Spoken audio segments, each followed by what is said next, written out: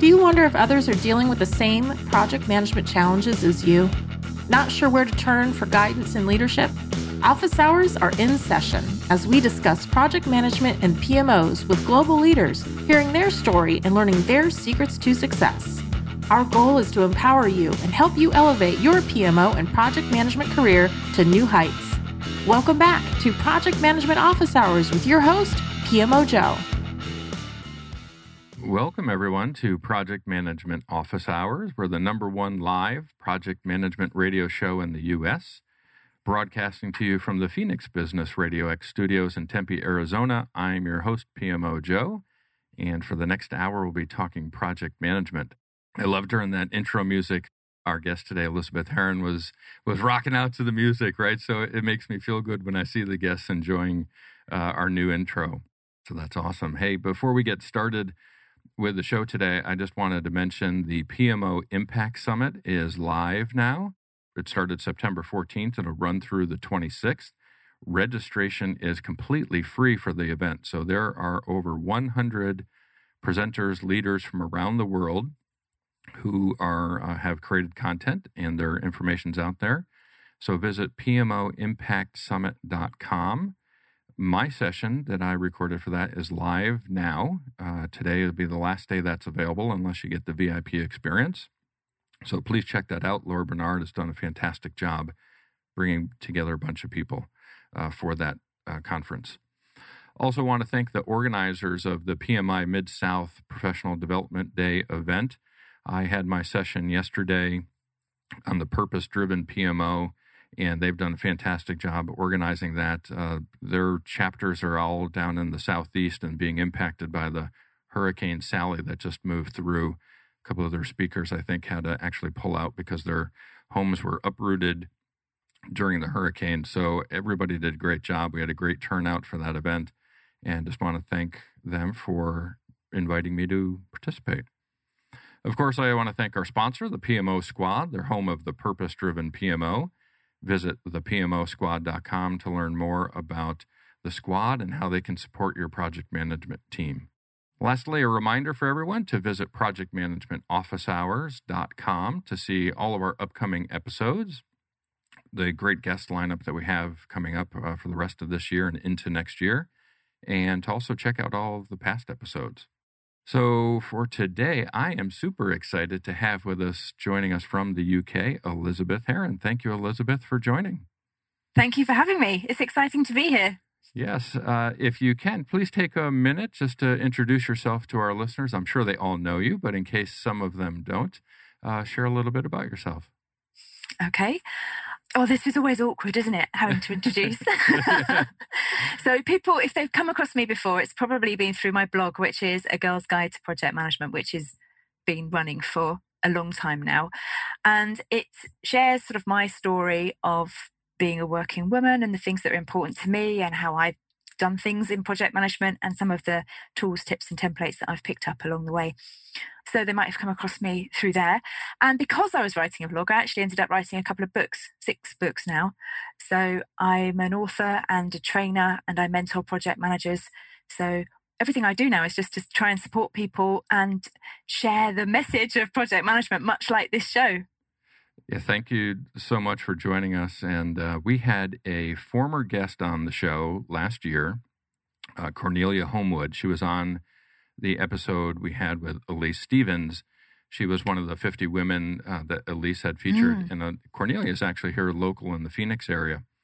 And she had talked about, as she became initiated into the project management space, how you, Elizabeth, were actually an inspiration for her. So I reached out to Cornelia and asked her about that, and actually invited her on to come say hello to you, but she wasn't able to make it today. But she sent over a message to me, and she wanted to share with you that she's been following you since she was a graduate student and had to do research on project management. And she had Googled women in project management.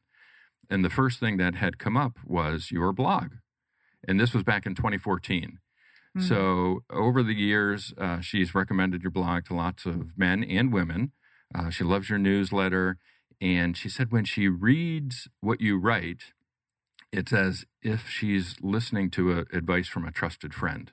right? And Oh, wow. so she really has found all your work to be super beneficial. And I want you to know that you're making an impact for people out there that oftentimes we don't get to experience, right? We don't get to touch them firsthand, but know that you are. And even in the few conversations we've had, when you do talk, you do sound like a trusted friend, right? You just have this It's great the accent, Joe. You just have It's just being British. No, it's this great tone to your voice and your cadence that just comes across like somebody. Hey, I can't wait to hear what you're going to say next. So, Oh, that's kind of you to say. thanks I think so much. that's true though. I do get people do email me from time to time, and I get comments on Facebook and things, but it's often hard to know, are people listening? And I got caught out once because I did a blog post about, I can't even remember the topic now, but I did mention in there a program that I've been watching on TV. And then I bumped into somebody and they said, "Oh, did you see the latest episode of that? You really love that show, don't you?" I was like, "How do you know? How do you know what I watch?" And I'd totally forgotten that I'd mentioned it. And so people have caught me out in the past by calling me out on things that I've written. And it feels, that's a nice way of making a connection, isn't it? Because so much of project management is all tools and templates and techniques and stuff, and we connect at a much more personal level. I suppose that's what I try to do. Yeah, well, I think you're doing a great job, and that just made me think. I think maybe a few months back, I had mentioned the show America's Got Talent, which of course is a spinoff from Britain's Got Talent. And this season, there's a contestant like they've never had on, and he's made it to the finals. His name is Brandon Leake, and he's a spoken word artist, and they've never had one on before. And his performance is about a 3-minute long poem or speech or just spoken word. So for all of the people listening and you want to hear something other than the standard singer or magician win a talent contest, check out Brandon Leake on America's Got Talent. He's got his own YouTube channel. He is amazing. It's great to see what he can do. And so if for those who want to connect with me on the next episode, check back in. We'll see if Brandon Leake won. We can talk about that. Excellent. I'll check him out. We've got Britain's Got Talent on the TV over here at the moment. Yep. So, yeah. So I think it'd be crazy for us to not talk about COVID, and we were certainly talking about that a little bit before we got on air today. We as project managers are so used to, of course, working in with our teams in close quarters, right, and working together. How has COVID-19 really changed the way project managers are working these days? Well, I think in my experience, it's been sector dependent, because I know a lot of project managers who are incredibly busy because they've had to pick up the slack from colleagues being off sick or quarantining or self-isolating, or new projects have come up that we just need to suddenly respond to. So they've either been incredibly busy or they've been made redundant and now they're looking for work, much as other people in all kinds of different jobs. So I think the impact on the way that project managers work has perhaps been that. But in terms of the work we actually do, I haven't really noticed that much of a difference, to be honest, because I mean, I've worked with virtual teams about 13 years. I haven't been fully based at home all that time, but I have always done some work based at home. And I think that because of the nature of what project managers do, we can do a lot of it remotely. So I think we're doing the same work, we're just doing it using different tools. And there's going to be long-term implications as well for things that require teams to get together, like you said. So things like health and safety of teams on construction sites and stuff, we're going to have to think about probably for years to come, about how do we actually deliver these projects safely. And we've seen a big uptake in tools as well. I think people using tools like we're using today to connect across the oceans. Yeah. Instead, you're connecting with a person who lives 2 streets away, who's also working from home. Right. Yeah, I was chatting with some peers last night about the challenges of project management in the COVID world, and we had talked about the power skills or people skills and the importance of those, right? And it's getting highlighted now, whereas in the past was, well, let me see your schedule. Well, now the schedule is still important, right? Then diminish in its importance, but how do we get the impact or the information to put into the schedule is now more challenging. You can't walk down to someone's desk to get that. Exactly. That's what I'm missing the most, is the informal opportunities to influence and network. And the things I used to do, like I'd get into the office early so that I'd meet my director before she got sucked into 13 hours of meetings in a day or something silly. Or I'd sort of I'd sit in the reception and wait for somebody to arrive, and then I'd catch them before they went into a meeting. Or you'd stand outside the lift, the elevator, you'd say, and hope that someone would be coming up that you wanted to talk to. The strange things I've done to try to catch important stakeholders, just so you can get a minute of their time for an opinion or a decision or something. And you can't do that anymore. Now it's all, schedule a Zoom meeting with my PA. And that is it's much harder to have those informal conversations because all the chat messages are being lost. So we do need different, better ways, more targeted, personal ways to interact with stakeholders, I think. Yeah, so I guess that the biggest challenge, right, is how to work with remote teams of building relationships and interaction with people. How do we overcome those? I think it's got to be a personal, tailored approach for each stakeholder, which is something I felt that we should be doing in project communications for quite some time. And the situation we're in now just makes it even more relevant and important, I think, because too often, I think project managers just fill in a communications plan and then blitz out their communication to everybody without really breaking it down to the level of granularity that means each stakeholder gets the best possible communication for them, because it's more work. I mean, it's a lot more work to tailor all the reports and to phone people individually instead of doing a group call.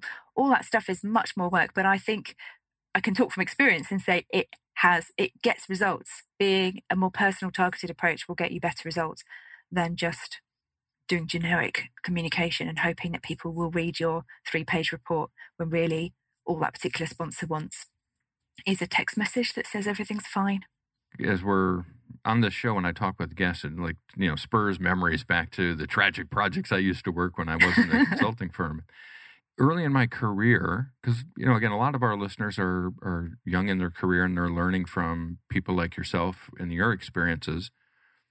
We did those communication plans because there was a checklist that said, do your communication plan. Exactly. And it was just a tool, right? We didn't know how to use it, right? I mean, what's your experience with actually using the tools for what they can accomplish as opposed to just checking off a checklist item that, hey, use the communication plan? I think a lot of project management falls into that because that's how we were taught. That's how I was taught 20 years ago when I did my first project management course. It's process led. You do these things, you fill in these documents because you have to, because it helps you get better results. But actually it doesn't. It's just a document that you file on your computer and you never look at again. What gets results is the taking action. And that means the thinking that goes into making the document is the important part, not the actual document itself. Does that make sense? Yeah, absolutely. Because if you're thinking through, who are these people? How am I going to work with them? What do I have to do? How do they think best? Does she like written information? Does she like verbal information? How do they learn? And having conversations with them. And then that shapes your whole interactions with them going forward. So it's the thought process that goes into the document, the tool, the communications plan or whatever, forces you to think about those questions that you might not have otherwise made the time to think about. But the actual piece of paper, I think, is pretty worthless because it changes as well. I've written documents and then next week they're not worth the paper they're written on because suddenly my sponsor's changed or something big has happened. Yeah. I'm a lot of the speaking sessions I'm having these days on empowering people to deliver results and purpose-driven PMO are all about people over process. Definitely. And in our projects, I don't know how it took us so long to get here. Oh, it's been painful, right? And then the last show we had was Cindy Dionisio and Mike Griffiths, the two leads for the next edition of the PMBOK. PMBOK 7, yeah. Yeah, and they're again, for those who didn't catch that episode, please do, because it's going to change our industry, or at least the PMI version of our industry, because the process groups are gone, right? It's now about the principles of being a project management or manager. And I think it's going to be a dramatic change. And it goes back to what you were saying, right? It's about the people. It's not the process. It has been about people for a long time, I think. APM over here in the UK, and I'm a fellow of APM, but I'm not even a PMP at the time of this recording. Maybe that will change to 2021 because the new format appeals to me far more than the current version of the PMBOK guide. But the APM guide is very similar to the way that I think PMI is evolving their thinking, in that it's very principle led. It's theme. There's themes and topics and ideas for further reading, and it's more about being a rounded business professional, because as soon as you start to move away from the processes, you can't codify what we need to do. What does soft skills look like? You could do a 5-day course on conflict management. You can't put that into a textbook and expect people to read that along with the other 50,000 things that we're expected to do as project managers. So it needs to be more principle led, I think, and with resources that we can go and dive into if we want more information about a particular topic. Yeah, I agree with you. And as I shared with Cindy and Mike, I said, hey, PMO Squad's been around for 7.5 years. It's great that you guys are finally catching up with what we've been doing for the past decade, right? But really, the whole point of that discussion is really about people, right? And in this COVID world we're in, we're remote. And even before COVID, of course, there's remote teams, but it's just been accentuated now. What are some tips, right? What can you share with the listeners that are struggling out there being remote right now? Right. Well, there's some practical things I suppose I can suggest. Getting comfortable on camera would be one. Yeah. And I'm still surprised to see people. In fact, I was mentoring someone the other day who said that she was working with a colleague who wouldn't switch her camera on, and worse, wouldn't speak. And I couldn't understand that, because you'll speak to someone on the phone. How is it different to speak to someone through the medium of your computer? But I still think there are people out there who are technologically shy or who are not confident using the tools that we're using. So if you feel like the virtual world is not for you, then perhaps spending some time getting to know the technology and doing some practice runs with friendly colleagues would be good. And I can say that because it's happened to me. I used a webinar platform, which is okay. And I used it for a long time because I bought a license that meant I could use it, and I didn't want to have to pay extra for Zoom because I already had a tool that was adequate. And I lost connection doing it, and I couldn't work out the controls, and I just didn't feel like it was natural. And I don't want this to turn into an advert for Zoom, but last month I paid for Zoom and it has made such a difference to my life, because I feel like I am in control of the technology, and it is not me being driven by the tools. I can run my sessions the way I want to without having to worry about it. So if you're not comfortable with the tech, that's an easy thing to fix. And I also think switching off from at night is harder. When I commuted into London, I was on the train about an hour, and my whole journey was about an hour and a half. And that was a lot of time to try to wind down after the day, finish up those emails I've forgotten to send by doing it from the train, read a book or listen to a podcast or something like that. And I'd walk through the door and I'd forgotten about work. But by the time I turn off my computer here and then walk back into the house, because I have a shed in the garden, it takes about 10 seconds. And it may probably even less. And I don't switch off. There isn't any wind down commute time. So I think that would be another tip for working virtually. Is basically both of those are about mental health, aren't they? And looking after yourself instead of working with other people. But you've got to look after yourself first before you can engage properly with others, I think. Yeah, I mean, I hadn't really thought of that, but, it used to be when I would be out at a client site, I would text my wife when I was on the way home, and family schedule and dinner and everything would revolve around my schedule to be able to be at home versus a client site.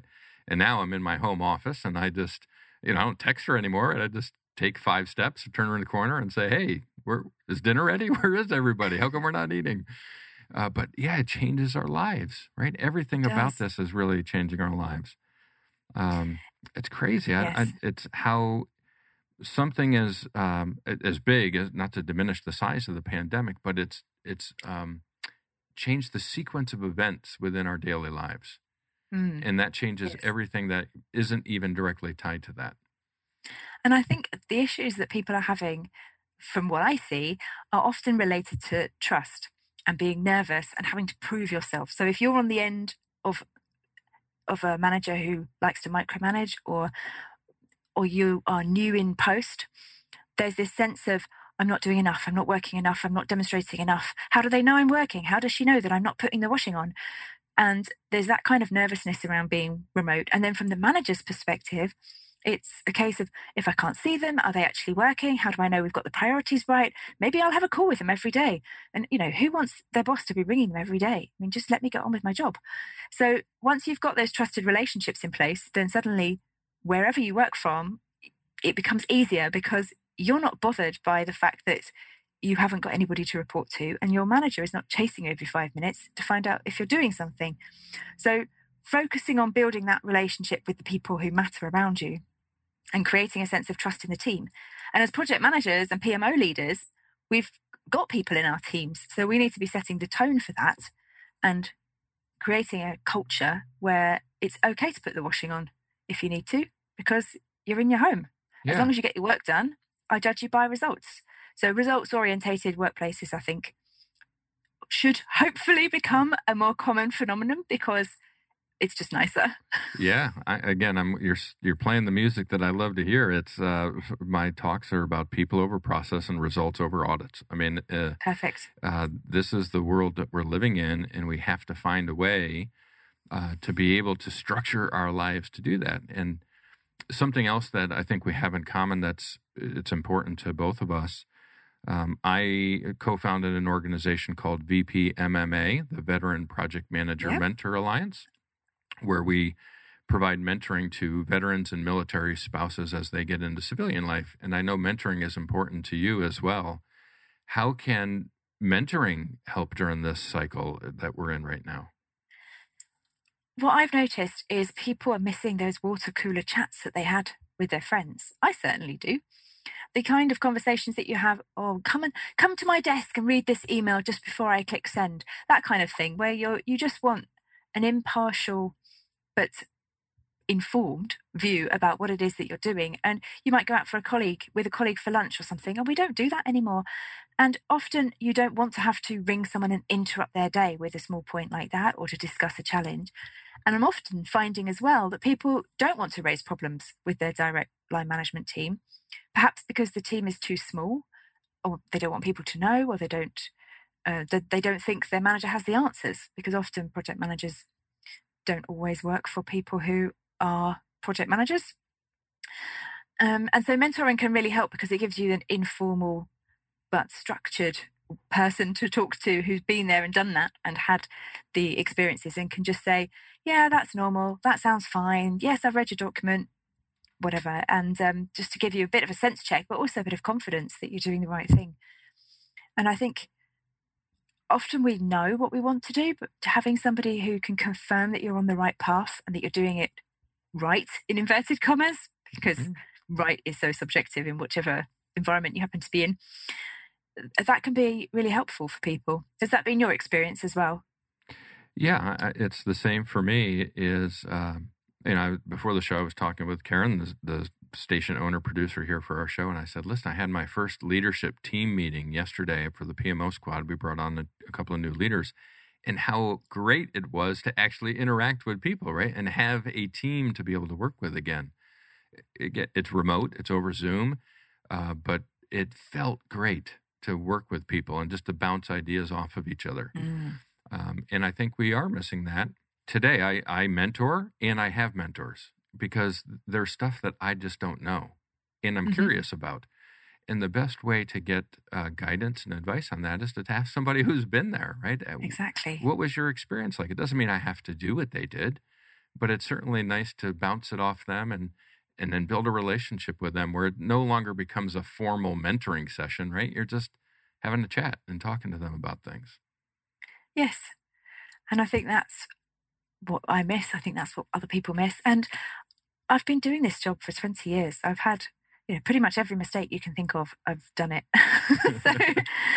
So I can help people put things in perspective or point people to resources because I don't have all the answers. I'm not some kind of magical, all-seeing, all-knowing person. But I talk like you. I talk to a lot of experts in their field. As an author, I read a lot of books as well as write books, and that's connected me to a lot of different people. So I've seen lots of different perspectives. And if you can't find a mentor or can't afford to get a mentor, then I would say reading and podcasts are the two things that have changed the trajectory of my career, because podcasts made a massive difference to me when I started the last job I had before I started working for myself.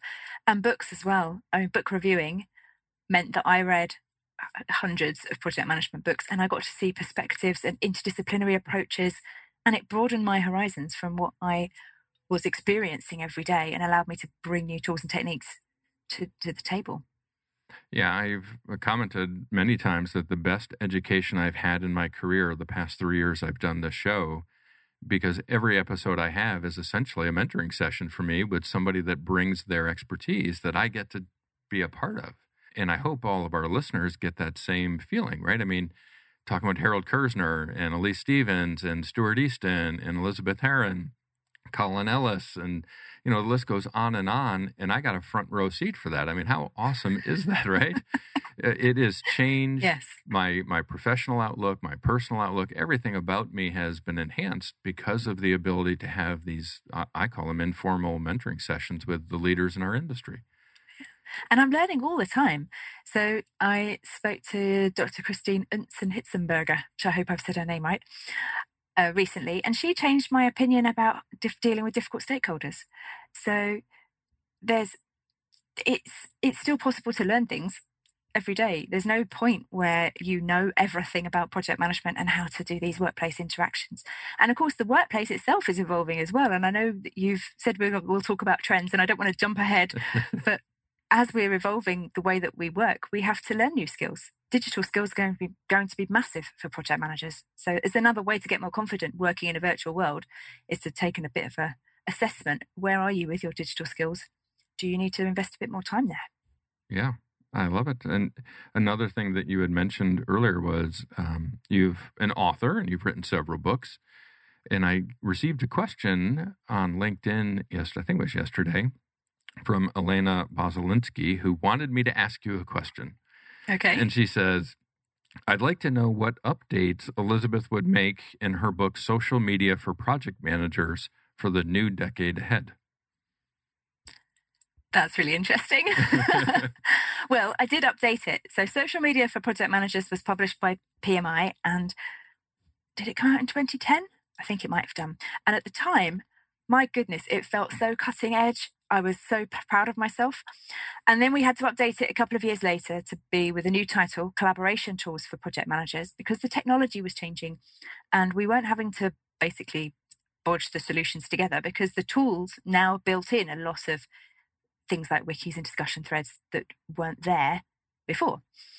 So that was great. So Collaboration Tools for Project Managers, again, a book I was really proud of. When it came out, it's like, yes, I'm so cutting edge. This is amazing. And now you look at it and you think, oh my goodness, did I write this? This is so out of date, because the world is moving on so quickly. So to answer Elena's question, I say it would be a complete rewrite. I might get in touch with PMI and ask them if I can do it, actually. And I'd be focusing on things that are affecting the way that we choose to use our tools and the future of the technology that we're about to use. So I think AI, robotic processing, what I'm really, really hoping for is that the tools can do a lot of the heavy lifting for PMO leaders and for project managers, automating a lot of the routine stuff and helping us understand things like reliability of estimates. Because wouldn't it be cool if you put in the estimates for your current project plan to create the schedule, and then the software popped back and said, for the last 5 projects, Joe's estimates have been 20% inaccurate. Would you like to add contingency? Well, yes, please, I would. So, there must be something we can do with big data and AI that would allow us to do that. If it might already exist, for all I know. So I think there's that the technology has moved on massively. I think there'd be more about mobile, because so much of the work we do now is mobile.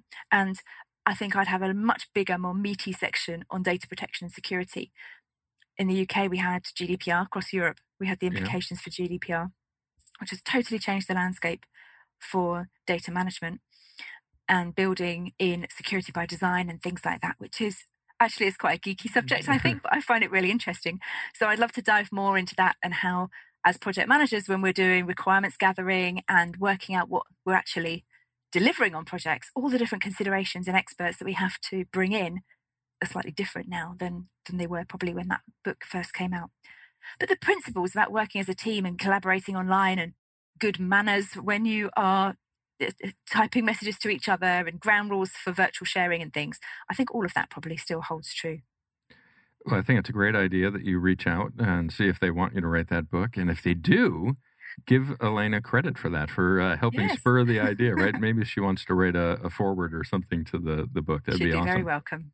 So let's talk about, you mentioned a little bit in that description about stakeholder engagement, and that's your most current book, right, is about that. So staying on the book theme here, right. Tell us more about that book and what it means to you to have written that. Well, I think it ties into what we were talking about before, the shift from process to people, because stakeholder management has been a project management discipline for as long as I can remember. Well, actually, not that long, because it wasn't in the very first version of the PMBOK guide that I had. So anyway, stakeholder management became a chapter in the PMBOK guide. But it's always been something that we do. We have to work with people, and we do this impact analysis to work out how important they are and how much of an impact they're going to have on our projects. And we fill in a little 2x2 grid, because project managers like that kind of thing. And then we just stick it in the drawer and don't look at it again. And engagement is the focus of the new book. So it's all about, how do you harness people power? How do you engage people? And what does it actually mean? Because engagement's a bit of a buzzword, really, isn't it? Everybody says, oh yeah, let's engage our stakeholders. But what do I do to engage them? What does that mean? Exactly. So I've tried to pick apart, what does engagement actually mean, and how do you move from this mentality of, we can manage other people's behavior because we filled in a project management, stakeholder management plan, which I think is a pretty arrogant approach to take, that you can foresee how people are going to react and behave and manage them, especially when they don't work for you, through to a partnership approach where you're trying to be more inclusive, you're trying to work in partnership with them at a more equal footing, and giving them more of a say in how they want to engage with the project. So I found it really interesting to write, actually, and I hope people find it interesting to read, because it solves that problem of, I really like to be practical, and you'll see from my blog and from some of the things that you've probably picked up from me saying today, is the way that we actually do the work is what interests me. I like connecting it to strategy. I like understanding the why, but I like more than anything to make it practical for people. So you've got ideas about what to do. How does it look? Because too much of it, how can I say that? Too much of what I've read about project management in the past, and it was worse 10 years ago than it is today, is very much how important it all is that we're project managers, and how important, and the jargon we use. And we need to strip all that back and just get real with the fact that we're delivering work through other people. The company's got a goal. Our job is to help people find a way to get there. That's all it is. Yeah, the Great Pyramids were maybe the biggest project ever in the history of our planet, right? And I don't recall there being a PMBOK around when they did that, right? I mean, it was a matter of, how do we get people to be able to do something? And I think we've become so wrapped around the axle of trying to make our profession be important. And in order to be important, you have to have a guide that you live by. And the reality is, when you're out there in the field working on a project, they don't care that there's a PMBOK, right? They don't care that there's a checklist. It's show me the results. And I always refer back to a sales department. Right, the vice president of sales doesn't say, did you complete the checklist in the CRM system? They say, no, I never would say that. They always say, did you close the deal? And that's the mindset, right, we have to have in the project management is, did we close the deal? Did we get the project done the way we need to? Exactly.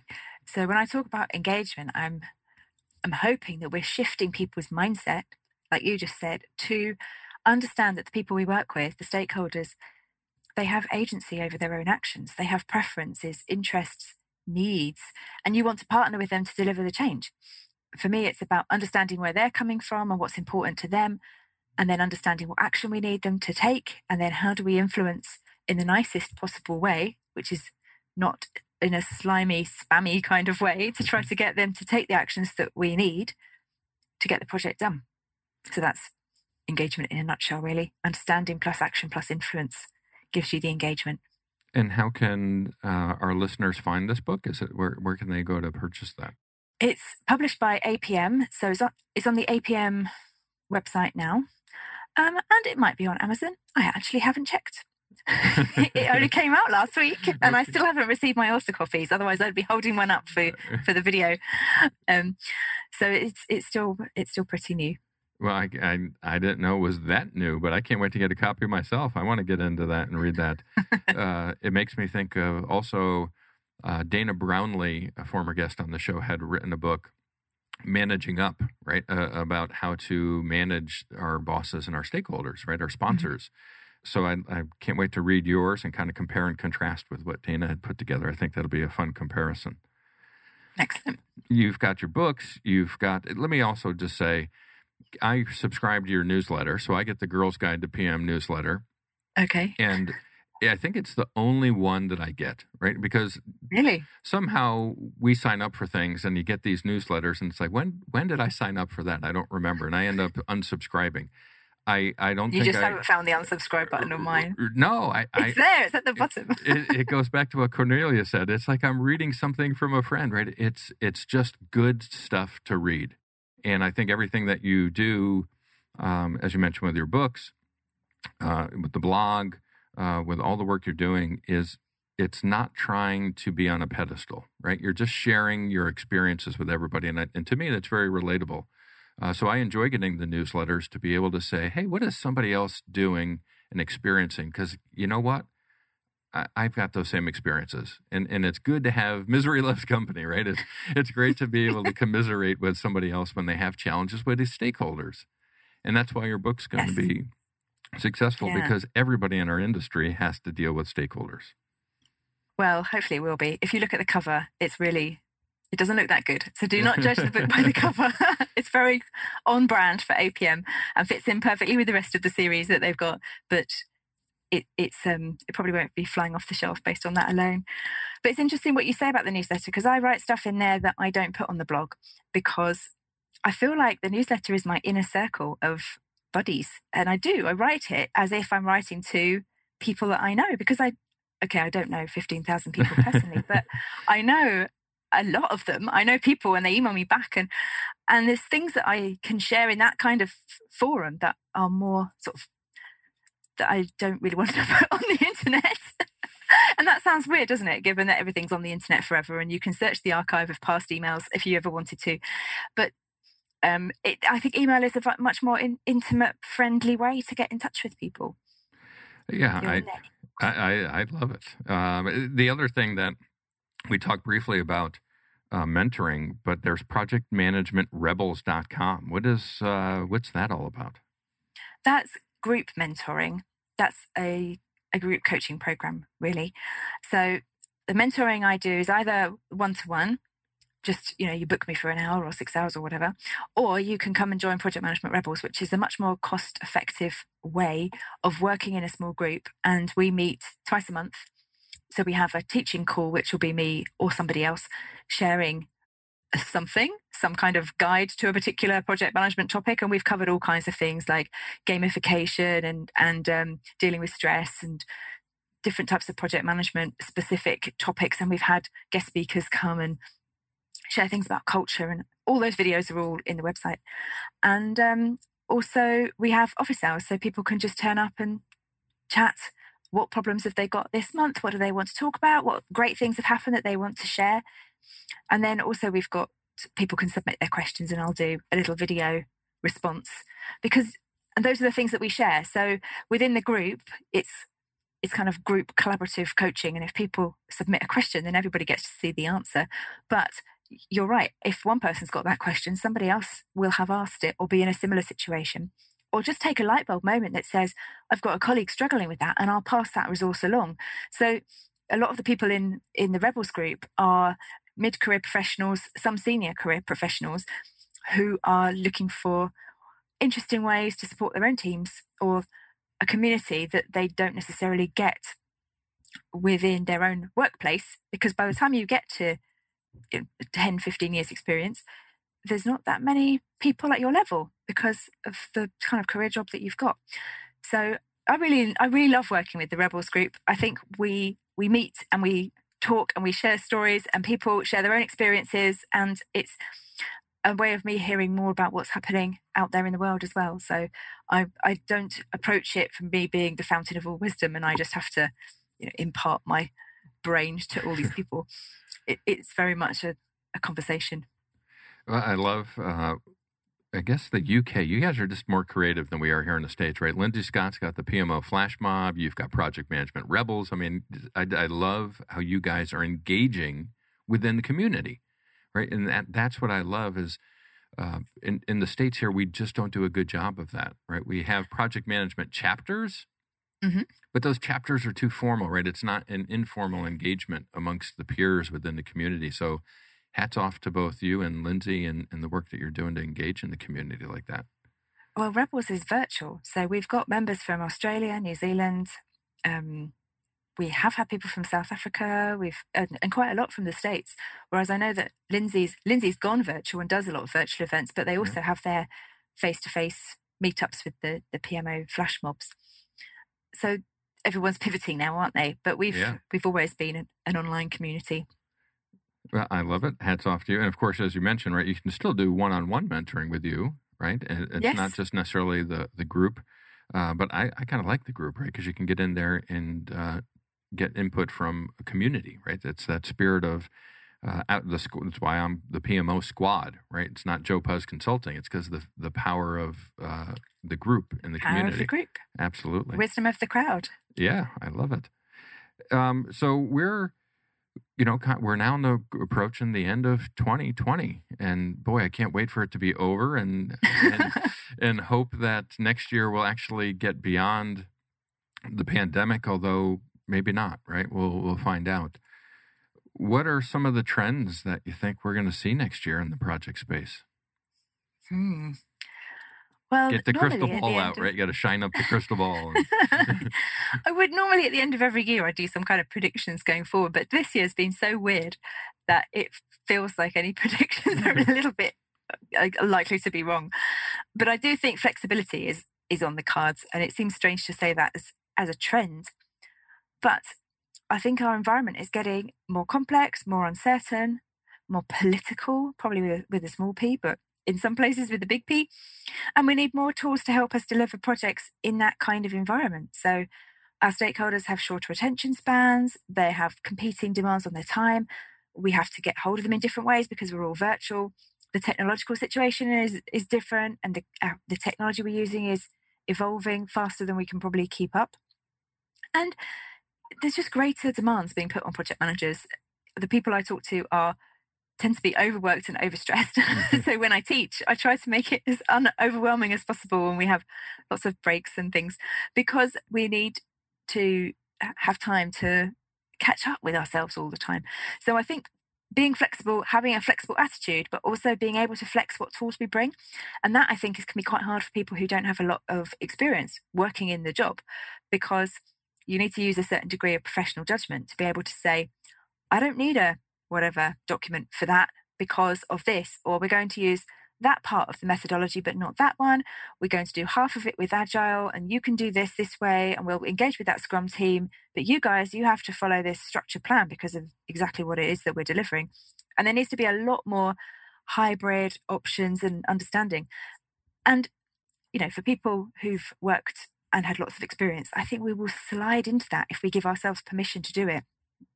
But for people who are project management graduates coming out of university with a bachelor's degree in project management, having spent 3 years being taught a particular approach, I worry that community will struggle more when they hit the real world and they find out what the challenges are that we're really facing. I mean, that's a lot to unpack there. You covered a lot of ground with different things that could come up, but I think the theme is maybe just the phase 2 of what we've encountered here within COVID, right? It's COVID has changed the way we work. And I think we have to become flexible with how we're going to do that. Examples like your book talking about how to engage your stakeholders differently, having different tools in your toolbox, whether it's agile or traditional or hybrid, to be able to know when to use them. Yes. So how do we kind of advance and mature the uncertainty we're in now, right? That's almost the question I'm hearing at the center of all of this. We're experiencing it today, but 2020 is now, well, we better be good at it because you've been practicing it for the last 9 months. So this is the new normal. How do we What's your advice on that, right? I'm getting a mentoring session right now. Hey, Elizabeth, how do we deal with this? How this uncertainty is going to stay? It's not. I thought it was going to go away. When do we get back to the old normal? It's about being brave and doing things and then asking for permission later. So it's a massive mindset change. It was for me when I moved out of doing pure project management into a more program management, operational business change. I was working on programs where we didn't really have an end date. We didn't really know what we were doing, and we were only planning 3 months ahead. But we knew that change was coming, and we knew we had to be compliant with various different things, and we just had to find a way to get there. And we were basically just making it up as we went along. And that feels very uncomfortable for someone who then spent 15 years ticking off tasks on a Gantt chart, because I like to know where I'm going, and I like to know what I'm doing and who's doing what and when it's going to be completed. And you can't have that. As soon as you make that shift in your mind to say, I'm the glue that holds everything together. I don't necessarily need to know all the details. I don't necessarily have to have that crystal ball that looks into the future. But my role as a project leader is to be the glue. And I help people understand their parts, and I help make connections between the different teams, and I empower everyone else to get their work done. And then I trust. And it all comes good in the end. I love that you use the word empower, right? That's in the purpose-driven PMO framework. We have 7 gears that drive our engine, and gear number 3 is empowering people to deliver results, right? And how do we trust them, give them authority, and give them the tools to be successful? And I think in this world we live in today, that's even more important, because I can't micromanage. I can't be at your house to micromanage you, so you have to be empowered.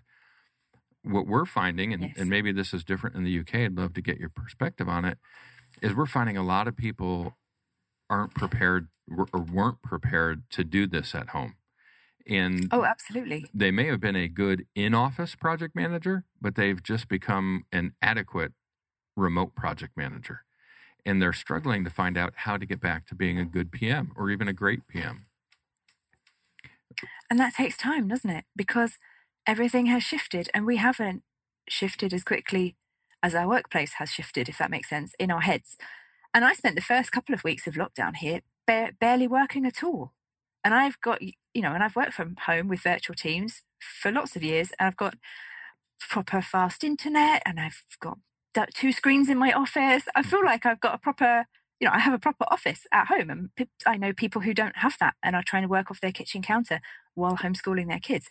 So I was very lucky in the way that I had set things up, and still I struggled, and still I sat there and couldn't really focus on anything and do anything. And with the world as it was at the time, and I've become more accustomed to the challenges and the struggle, and I think we come to terms with things, and we can live with anything. We're very adaptable as humans. But that initial shock was hard to come to terms with, because I was thinking, well, why has it affected me so much? I can still work. I still have a job. I can still do everything I did before. Today is no different. And yet it was. So I think it's a lot of what's in your head. Yeah, that helps or hinders. Another thing I've run across as well is people still have one foot in the office, right? They think they're going back. Therefore, they're not trying to create the new normal at home. If I don't make my home office a true office, that means I have to go back into the office. And they're stuck in between waiting for the organization to make this decision. It's okay to come back. Well, guess what? A lot of organizations, I think, are going to say, and I know I have a client who has made this decision, we are not going to pay the rent on the building we're in anymore. Everybody will be remote for the rest of time of this company. Again, that decision could change as well. But if that's hard for extroverts, don't you think? Of course. But I'm an introvert. I'm happy to talk to nobody or just do web calls all day, every day. I sometimes don't leave the house for 3 or 4 days at a time, and I don't even notice. I don't. I don't care. I like it.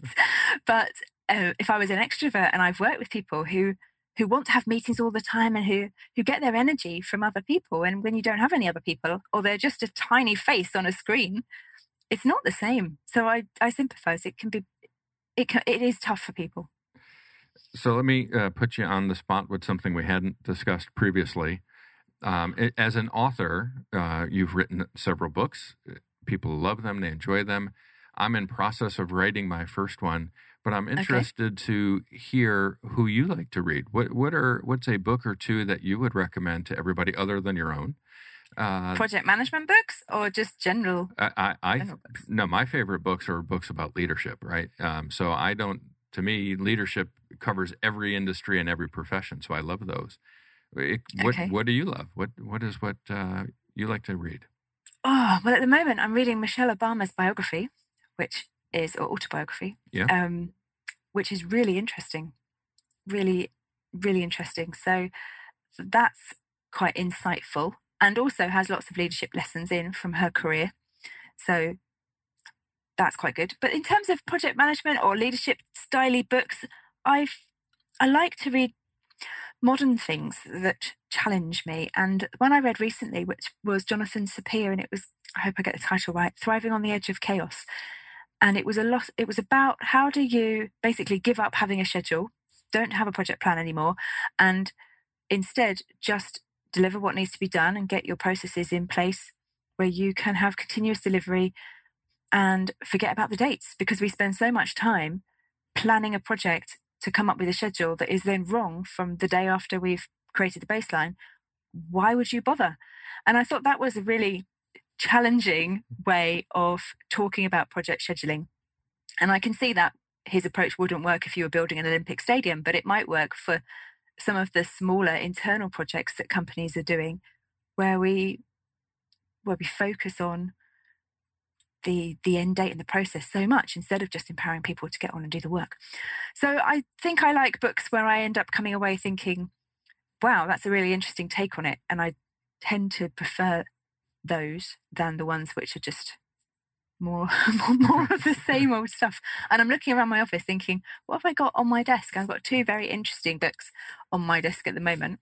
Colin Ellis's Culture Fix, complete with my notes inside about how to create a brilliant workplace culture. So that's really interesting. And not just for project teams, but for all people in management roles. And then Ruth Pearce, Be a Project Motivator. So I've read that recently too. And that's, again, about the people. How do you get people to work together and want to deliver your project? Because, they don't work for us. So we need extra tools and extra techniques and extra fun that we can bring to make people want to be part of our gang. What's great to see is that you pulled off two books that you have on your desk from guests that we've had on our show. And, Yes. and Ruth is one of my all-time favorite people in the world I've met her just, I guess, fairly recently within the past couple of years. I just love Ruth Pearce. I think she's an amazing person, and that book is a great book.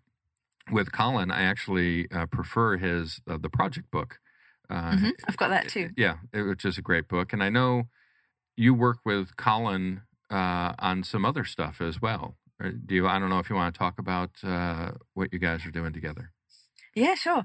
We're faculty members of a group called the PM Circle, and that is a online community for project, program, portfolio, product related professions, along with some other people as well.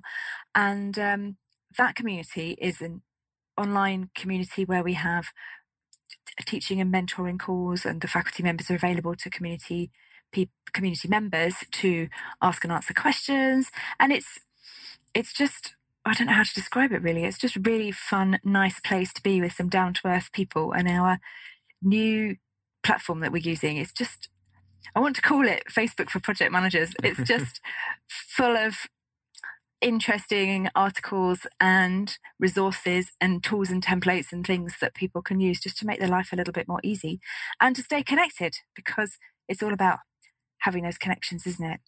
Finding your place in the world. And you said earlier that the project management chapters could be a little bit too formal for some people, and the PM Circle is trying very, very hard to be the opposite of that, to be inclusive and welcoming and not stuffy and formal. And I know PMI chapters are trying to branch out and be more diverse as well, but we wanted something that was global and inclusive and connected, and it didn't matter where you lived, you could still take part. And I won't ask you to get into the details of the transition, but for people who are hearing that and they're thinking, man, I haven't heard of the PM Circle before, this is the evolution of the PM tribe, right? That's right. They may be Yes. more familiar with that. Yes, you might have come across the same team broadly. We are launching on a new platform, which is so much nicer and much easier to use. And we're being joined by a couple of extra people as well. So we will be opening doors for that in just a few weeks. Well, I'm excited to see that as well. Lots of good things recently coming out from you and more things on the horizon. That's great to hear all of this stuff and great to share time with you, Elizabeth. We've had an opportunity to talk in the past. Hopefully we'll continue to have more discussions in the future, and great to be able to share you with my audience today. So thank you so much for being on and staying up in your office later than normal probably for you. I apologize to have you be on so late in the day. Well, thank you very much for having me on the show. Before we head out and say goodbye, I wanted to give you a last opportunity to share with the listeners what is a good way for them to be in touch with you, or how can they interact with you? Again, all the different things you have coming up. Well, you can find me at girlsguidetopm.com. That's the blog. And we also have a Facebook community called Project Management Cafe. So you can come along and join us in the Project Management Cafe group. And of course, give it a week or so, come to the pmcircle.com or projectmanagementrebels.com, and you can find me there as well. Awesome. Well, thank you so much. And of course, thank you to all of our listeners. Without listeners, we don't have a show. Please go out and visit projectmanagementofficehours.com. Check out the great content we have there with all of the amazing guests that we've had on the show. And of course, all the upcoming guests. Speaking of upcoming shows, our next show, we have our first guest coming from India. And since we do these shows live, we can't ask Priya Patra to be on at 11:30 p.m. at night. So we're going to be doing 8 p.m. at night here in Arizona to get Priya at, I think it'll be 8:30 a.m. her time.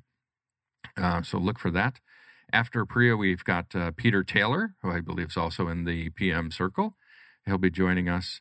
Ben Aston from Canada, Jason Westland, the founder of ProjectManager.com, Cornelius Fichtner, who's the host of Project Management Podcast, Kieran Bondale from Canada, and super excited. Our first show next year is going to be our first guest from Africa.